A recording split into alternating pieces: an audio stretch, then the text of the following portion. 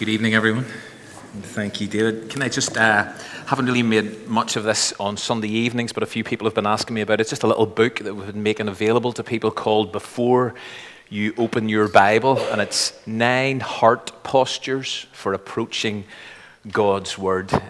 So if anybody's interested in those, they're just £1 each, but it's all about how we approach God's Word, because the way we approach God's Word often determines how we hear and respond to God's Word. So I have just a few of these left, so if anybody wants one, talk to me afterwards.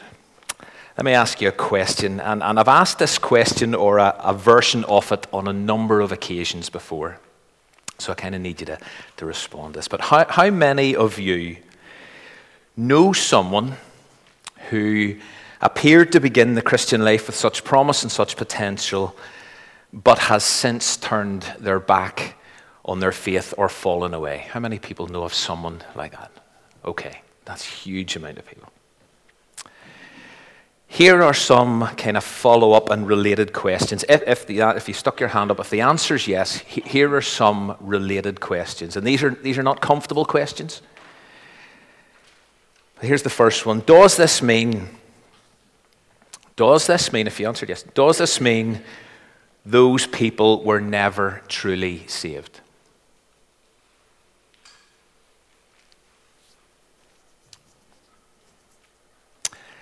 Second question, is apostasy, is the rejection of Christianity by someone who formerly was a Christian, is that a genuine danger? Can a Christian actually abandon their faith and jeopardize their salvation? And then third thing, are these the kind of people exactly like a couple of those types of soil that Jesus spoke about in the parable of the sower in Matthew 13. People who hear the message of the kingdom, who hear the gospel, who respond positively, who grow, but then something cuts them adrift. Something stymies their growth and causes them to fall away. Is that the type of people you have in mind? Please do turn with me to Hebrews 5. Whereas we continue from where we left off 2 weeks ago, which was at the end of verse 10. But as we go here tonight, we're going to confront some of what I've just been kind of raising. Although I'm going to have to issue a warning, which I'll do in a moment. But I need to also say that I'm not necessarily going to answer all those questions that I've just raised, which is not unlike me. But at the beginning of chapter 5, and for those who were here a couple of weeks ago, at the beginning of chapter 5, the writer of Hebrews has been urging his readers to do this. Consider Jesus. This is a term we have come across in this epistle. And it's the writer's desire that his readers would consider Jesus. One of his main aims right throughout this letter is to elevate Jesus. It's to show that Jesus is greater than a number of things or a number of people. And so Jesus, we've discovered, is greater than the angels. That's what he says. Jesus is greater than Moses. Later on in this epistle, he's going to say Jesus is greater than the law. And at the beginning of chapter 5, he's making the point that Jesus is a greater high priest. He is our high priest, greater than any of the high priests of the Old Testament, the Old Covenant. He is, in fact, this is his words, he is a priest forever in the order of Melchizedek, that kind of mysterious king and priest who blessed Abram in Genesis 14. So Jesus is greater. And the writer is going to return to this particular subject. And he's also going to return to that mysterious character, Melchizedek. But if you look at verse 11, it's as if the writer presses the pause button and digresses. Because look at how verse 11 begins. He says this, "We have much to say about this." Okay? So he's saying, I need to tell you lots more about this whole idea that Jesus being greater, Jesus being a priest forever in the order of Melchizedek. I've lots more to tell you, but it is hard to make clear to you because you no longer try to understand. It seems the writer wants to go deeper. He wants to take this further, but he doesn't think his readers are going to be able to cope with it. Mainly because he doesn't think they're up for it. He doesn't think they're prepared to engage with it and get their heads around this stuff.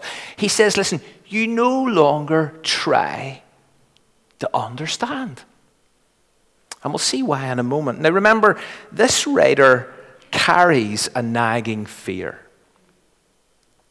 A fear that has partly motivated him to write this entire epistle.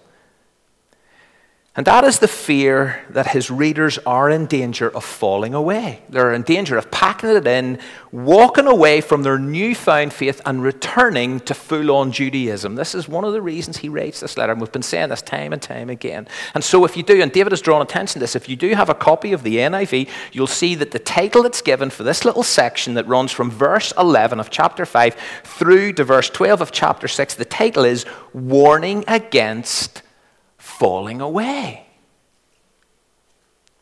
So this is a fear he carries. He's afraid his readers might backtrack. I'm not saying backslide, I'm saying backtrack.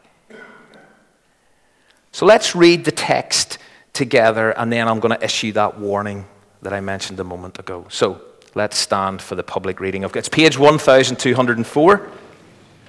Starting at verse 11 of chapter 5. We have much to say about this, the whole idea of Melchizedek, etc. But it's hard to explain because you're slow to learn. In fact, though by this time you ought to be teachers, you actually need someone to teach you the elementary truths of God's word all over again. You need milk, not solid food.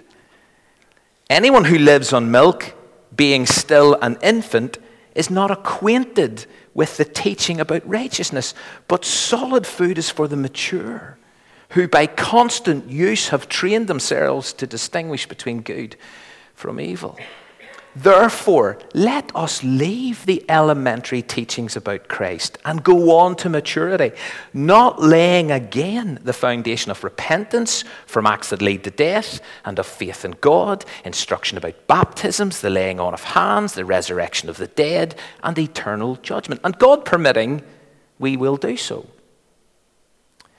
It is impossible for those who have once been enlightened, who have tasted the heavenly gift, who have shared in the Holy Spirit, who have tasted the goodness of the Word of God and the powers of the coming age, it's impossible for those, if they fall away, to be brought back to repentance.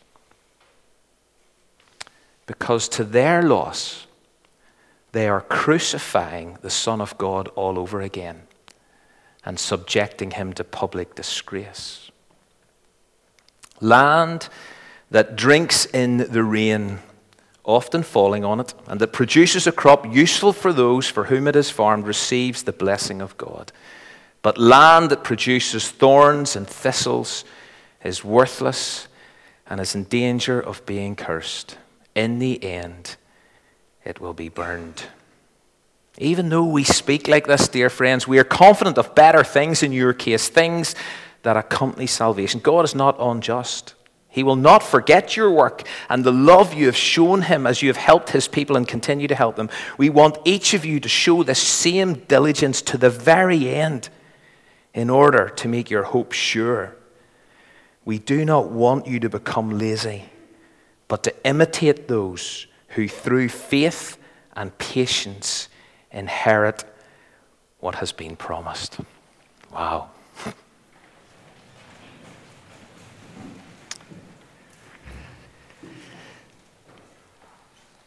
Here's the warning. Or rather, here's what different people have said about this text, and specifically verses 4 to 8 of chapter 6, that explains why I need to tread very carefully tonight. So here's what some people have said. This is the knottiest problem passage in Hebrews, if not the whole Bible. A passage which has been the battleground of varying convictions for ages. It is probably true to say that these warnings here have caused more unnecessary anxiety to believers than almost any other verses in the New Testament. Throughout the history of the church, Hebrews 6, 1-8 has been one of the most difficult passages to interpret. This is undoubtedly one of the most controversial and frequently debated passages in all of Scripture. There are probably a dozen or more interpretive options of this passage that may be found in the commentaries and journal literature. So this is going to be interesting tonight, okay? This is going to be interesting. And so I am fully aware, and I've got to try to be true to God's word. That's what you would expect of me. That's what I hope you hope of me and pray for me. But I am aware that there are all kinds of takes on these verses. For example, some think, they only relate to a particular problem at this time. Therefore, they really only apply directly to a first century Jewish Christian context. That's one possibility. Others think these verses are kind of hypothetical. In other words, and this is a popular opinion, they're kind of meant to put forward an imaginary situation. So, for example, the danger of apostasy, and some of your translations will include this word, and we will look at that a bit later. The danger of apostasy, this idea of falling away, of abandoning your faith, it isn't real. The writer is just getting us to imagine, well, what if? That's another possibility. Or there's others who believe that these verses present a genuine warning of a real risk that needs to be acknowledged, that needs to be taken seriously, and that needs to be faced up to. So, what do I think?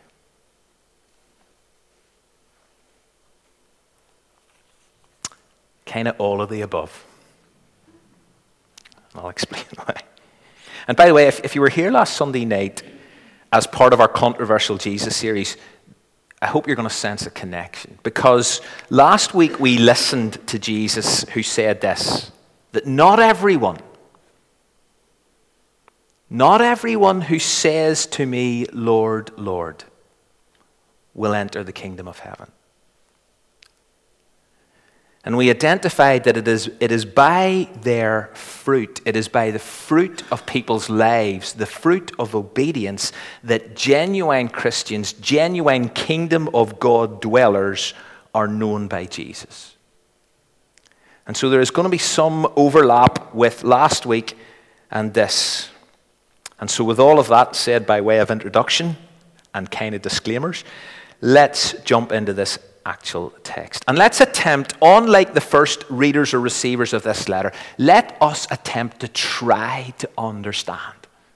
This was their problem. They just weren't willing to try to understand. Let us try to understand. Now, as I've said, the writer's concerned that his readers are at risk of falling away. That's a fear he's got. And he appears in this text and in this section of his letter to highlight three problems that are kind of contributing to or causing this risk to intensify. Here are three problems that need to be addressed. And I'm trying to make this as kind of manageable as possible. And so here's the first problem, and that is the problem of ignorance. He says, do you know something? These people are milk drinkers and they need to move on. Otherwise, they're never going to grow up. He says, listen, they no longer try to understand. Now, some of you, depending on your translation, if you've got an authorized version or an ESV or an RSV, you will see it says, you have become dull of hearing. In other words, you've got lazy about growth. You're kind of suffering from a bad case of arrested development. You've come so far, but you've stopped.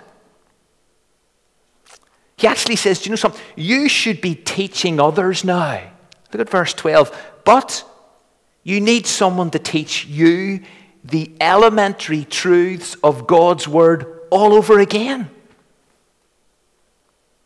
You see, these people appear to be Christians who have kind of abandoned or become apathetic about getting into God's word.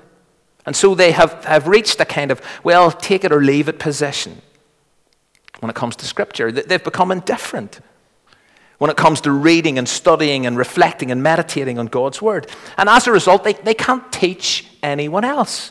They can't pass it on. They can't disciple. They're not discipling anybody else. You haven't moved on. You're kind of still at square one. Not willing to engage head and heart on any kind of regular basis. And so in addition to not being able to instruct others, you also struggle to distinguish good from evil and right from wrong. Great one. End of verse 14. It says, listen, you're milk drinkers and it's never going to sustain you. And so you're in danger of falling away or settling for less. And here's what Raymond Brown writes in his commentary on this point. He says, many people casually drift into a low standard of Christian life because they minimize the importance of Christian instruction and disciplined Bible study. Somehow or other, however busy he or she may be, every Christian needs to find a regular opportunity for serious study of the Bible. And I suppose that's why we as a church maintain the priority of this part of our weekly gatherings, the sermon. It's why we give so much time to it. It's why we encourage people to join small groups in order to study God's word with others. It's why we stress the need for daily, regular personal devotions, the practice of holy habits, of which Bible reading and study and meditation is a main one. Do not be ignorant of God's word. The problem of ignorance. The result of it, you may fall away. Following on from this comes the problem of immaturity, and it's connected, obviously, it flows. Look at the first verse of chapter 6. Therefore, so connected, still flow. Therefore, let us move beyond the elementary teachings about Christ and be taken forward to maturity. And so what he's saying is, listen, it's time to take on board some solid food. You've had the milk. You've got established in the elementary stuff, but it's time to bulk up. You need to mature. Now, he's not suggesting that they ditch the elementary teaching. That foundational, fundamental teaching is essential. But look at the second half of verse 2. You don't need to keep laying that foundation over and over again.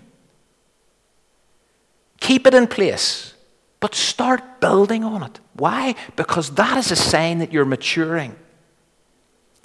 And just in case they don't know what those elementary teachings are, he identifies them for us. Here are 6 basic Christian doctrines. Important doctrines, absolutely. You must never leave these, forget these, neglect these, deny these. But this is Christianity 101. This is the ABCs. And they're all in verses 1 and 2.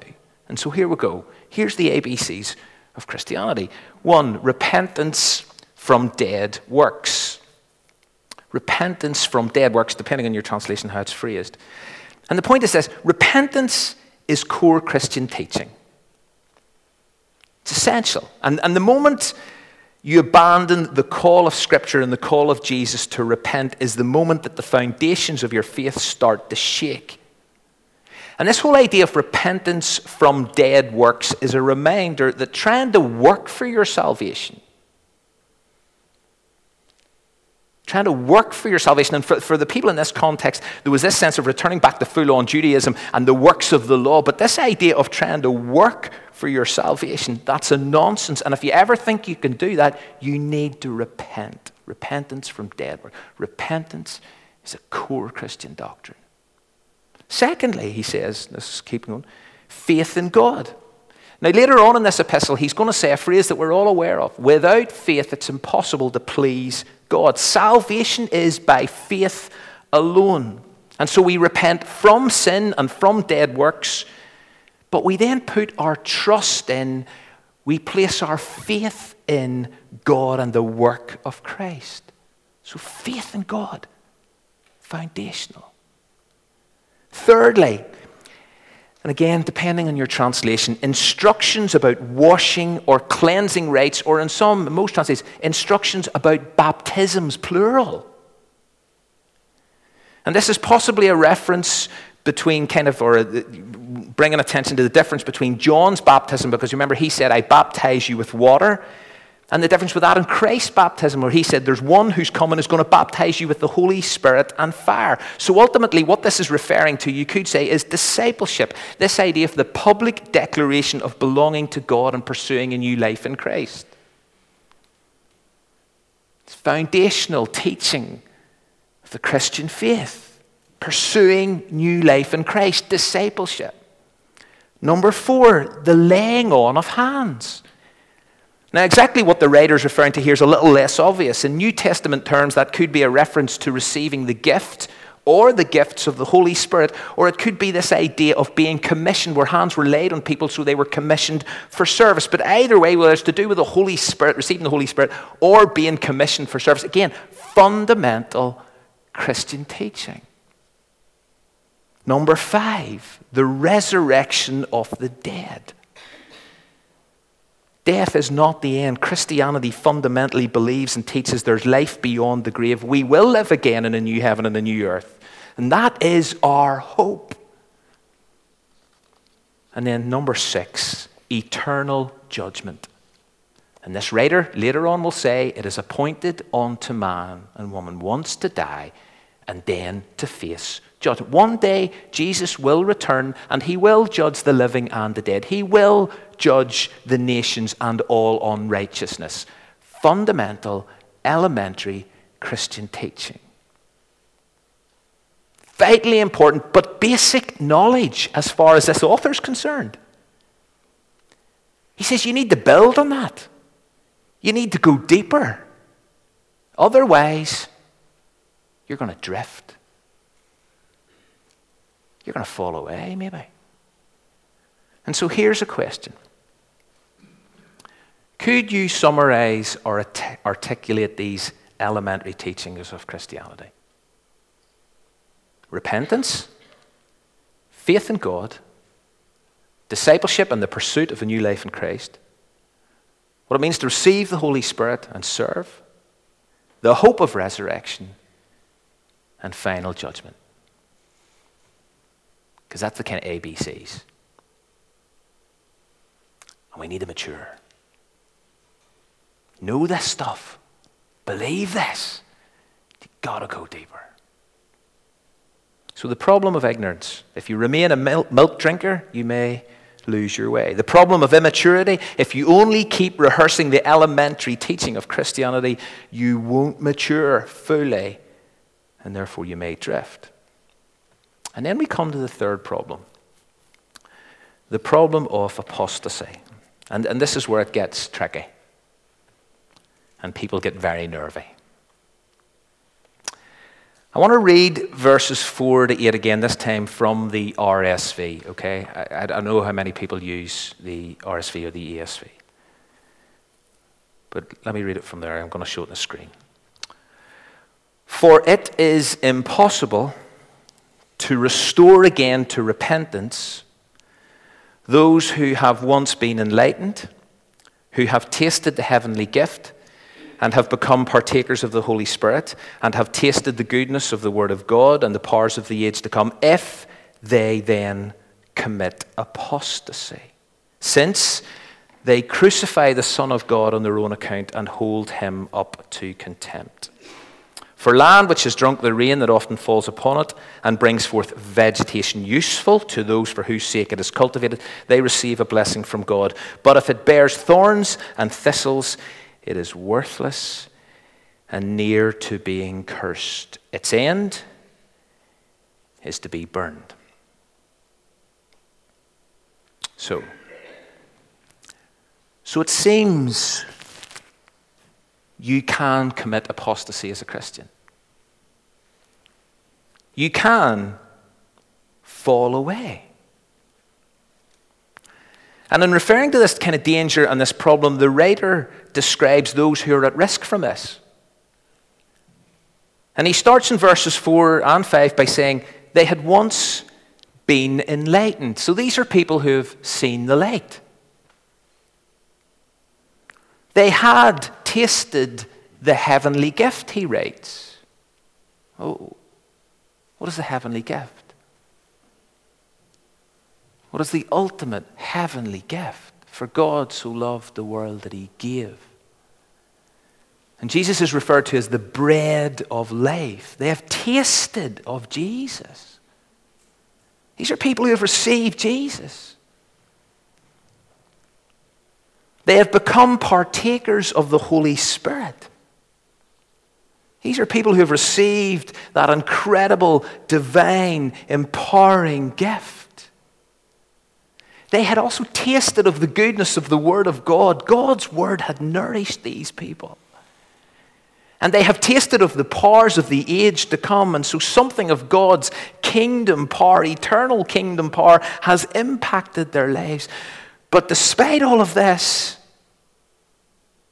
they can fall away. Having received so much from God, they can effectively throw it all back in God's face. And if they do, and if they remain in that state, if they maintain that stance, if they turn away from all of this, then, just reading the text, it's impossible to bring them back to repentance. See, if you're not willing to repent and come home, it's impossible to force you back. You know, and as he highlights this problem further, he kind of spells out the sheer horror of this. Because by falling away and by committing apostasy, he says, and by now choosing to reject Jesus, you're re-crucifying him all over again. And not only that, you're actually treating his death with contempt. You know, Isaiah prophesied regarding the initial death of Jesus that he was despised and he was rejected by men. But whenever someone falls away, whenever someone commits apostasy, they are, in a sense, despising and rejecting him all over again. And when you do that, what he's saying here, and you keep doing that, if you maintain if you refuse to kneel again at the cross, then it's impossible to restore you to repentance if that is your stance, if that is your decision, if that's what you've chosen. Now, as the writer ends this, what is an arresting section of Scripture, he concludes with a picture, or it's a parable maybe from agricultural life, and so he refers to land that receives rainfall, but it produces one of two things.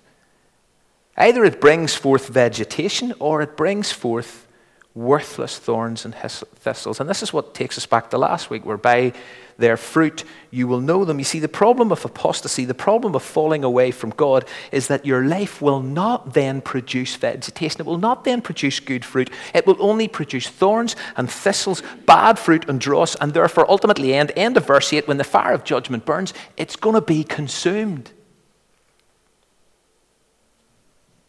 In the end of verse 8, it will be burned. And so the writer here, he cares passionately about his readers, the first recipients of this letter. And he longs for them to grow in their newfound faith in Jesus, who is the greatest, who is superior, but he's anxious, he's afraid. Given their situation, given the persecution they're experiencing, given the temptation they're feeling to revert to full-on Judaism, he's afraid that they may drift and they may fall away. And so in this part of his letter, he kind of presses pause as he's dealing with some really difficult stuff. And he presses pause to warn them of three problems they face. Three problems we all face. The problem of ignorance.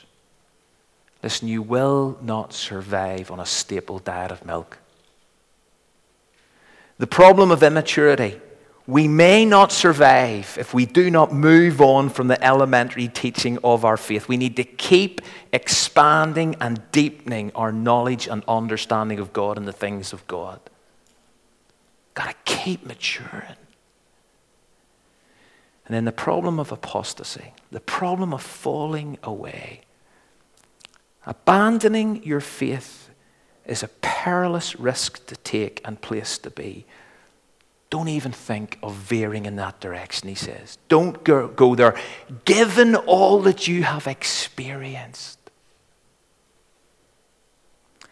And as the writer ends this kind of temporary digress, he finishes with some genuine and powerful words of encouragement. But because having raised these potential and very real problems, he then turns around and says in verse 9, and this is what often has caused the confusion around this, but he turns around in verse 9 and he says, and if you have a New Living Translation, he says, we really don't believe all this applies to you.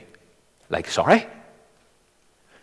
Or in the NIV it says, even though we speak like this, dear friends, we are convinced of better things in your case. Now that may seem surprising. Why did he say all that? Well, clearly he felt he needed to say it for their benefit and he needed to say it for ours. I need to highlight these problems. I need to make you aware of these things because these are the things that may cause you to fall away. And then he ends by highlighting some evidence of growth and evidence of fruit in their lives. Look at this again. He points out how what you have done for God and the love that you have shown to God through helping others and how you continue to help others. Do you know something? See that love you have for God and the way you show that love for God by helping others? What does he say? That will not be forgotten. And so he says to them, keep going. Keep expressing that level. What does he use? The word diligence. Keep doing that right to the very end. In other words, endure, persevere.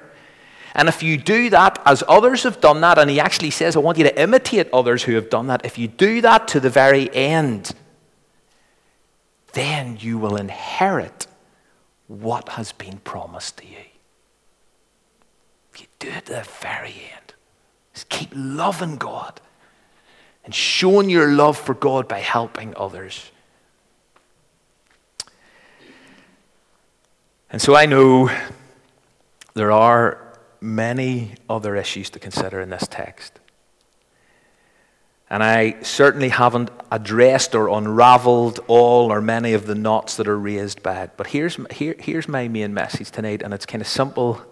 It's as simple as I can make it. Here are the 4 takeaways based on what I understand as the writer is saying here. Here it is. Transition from milk through regular engagement with God's word. Know what you believe and deepen your understanding of what you believe. Don't abandon your faith in light of what you have. And love God and help others.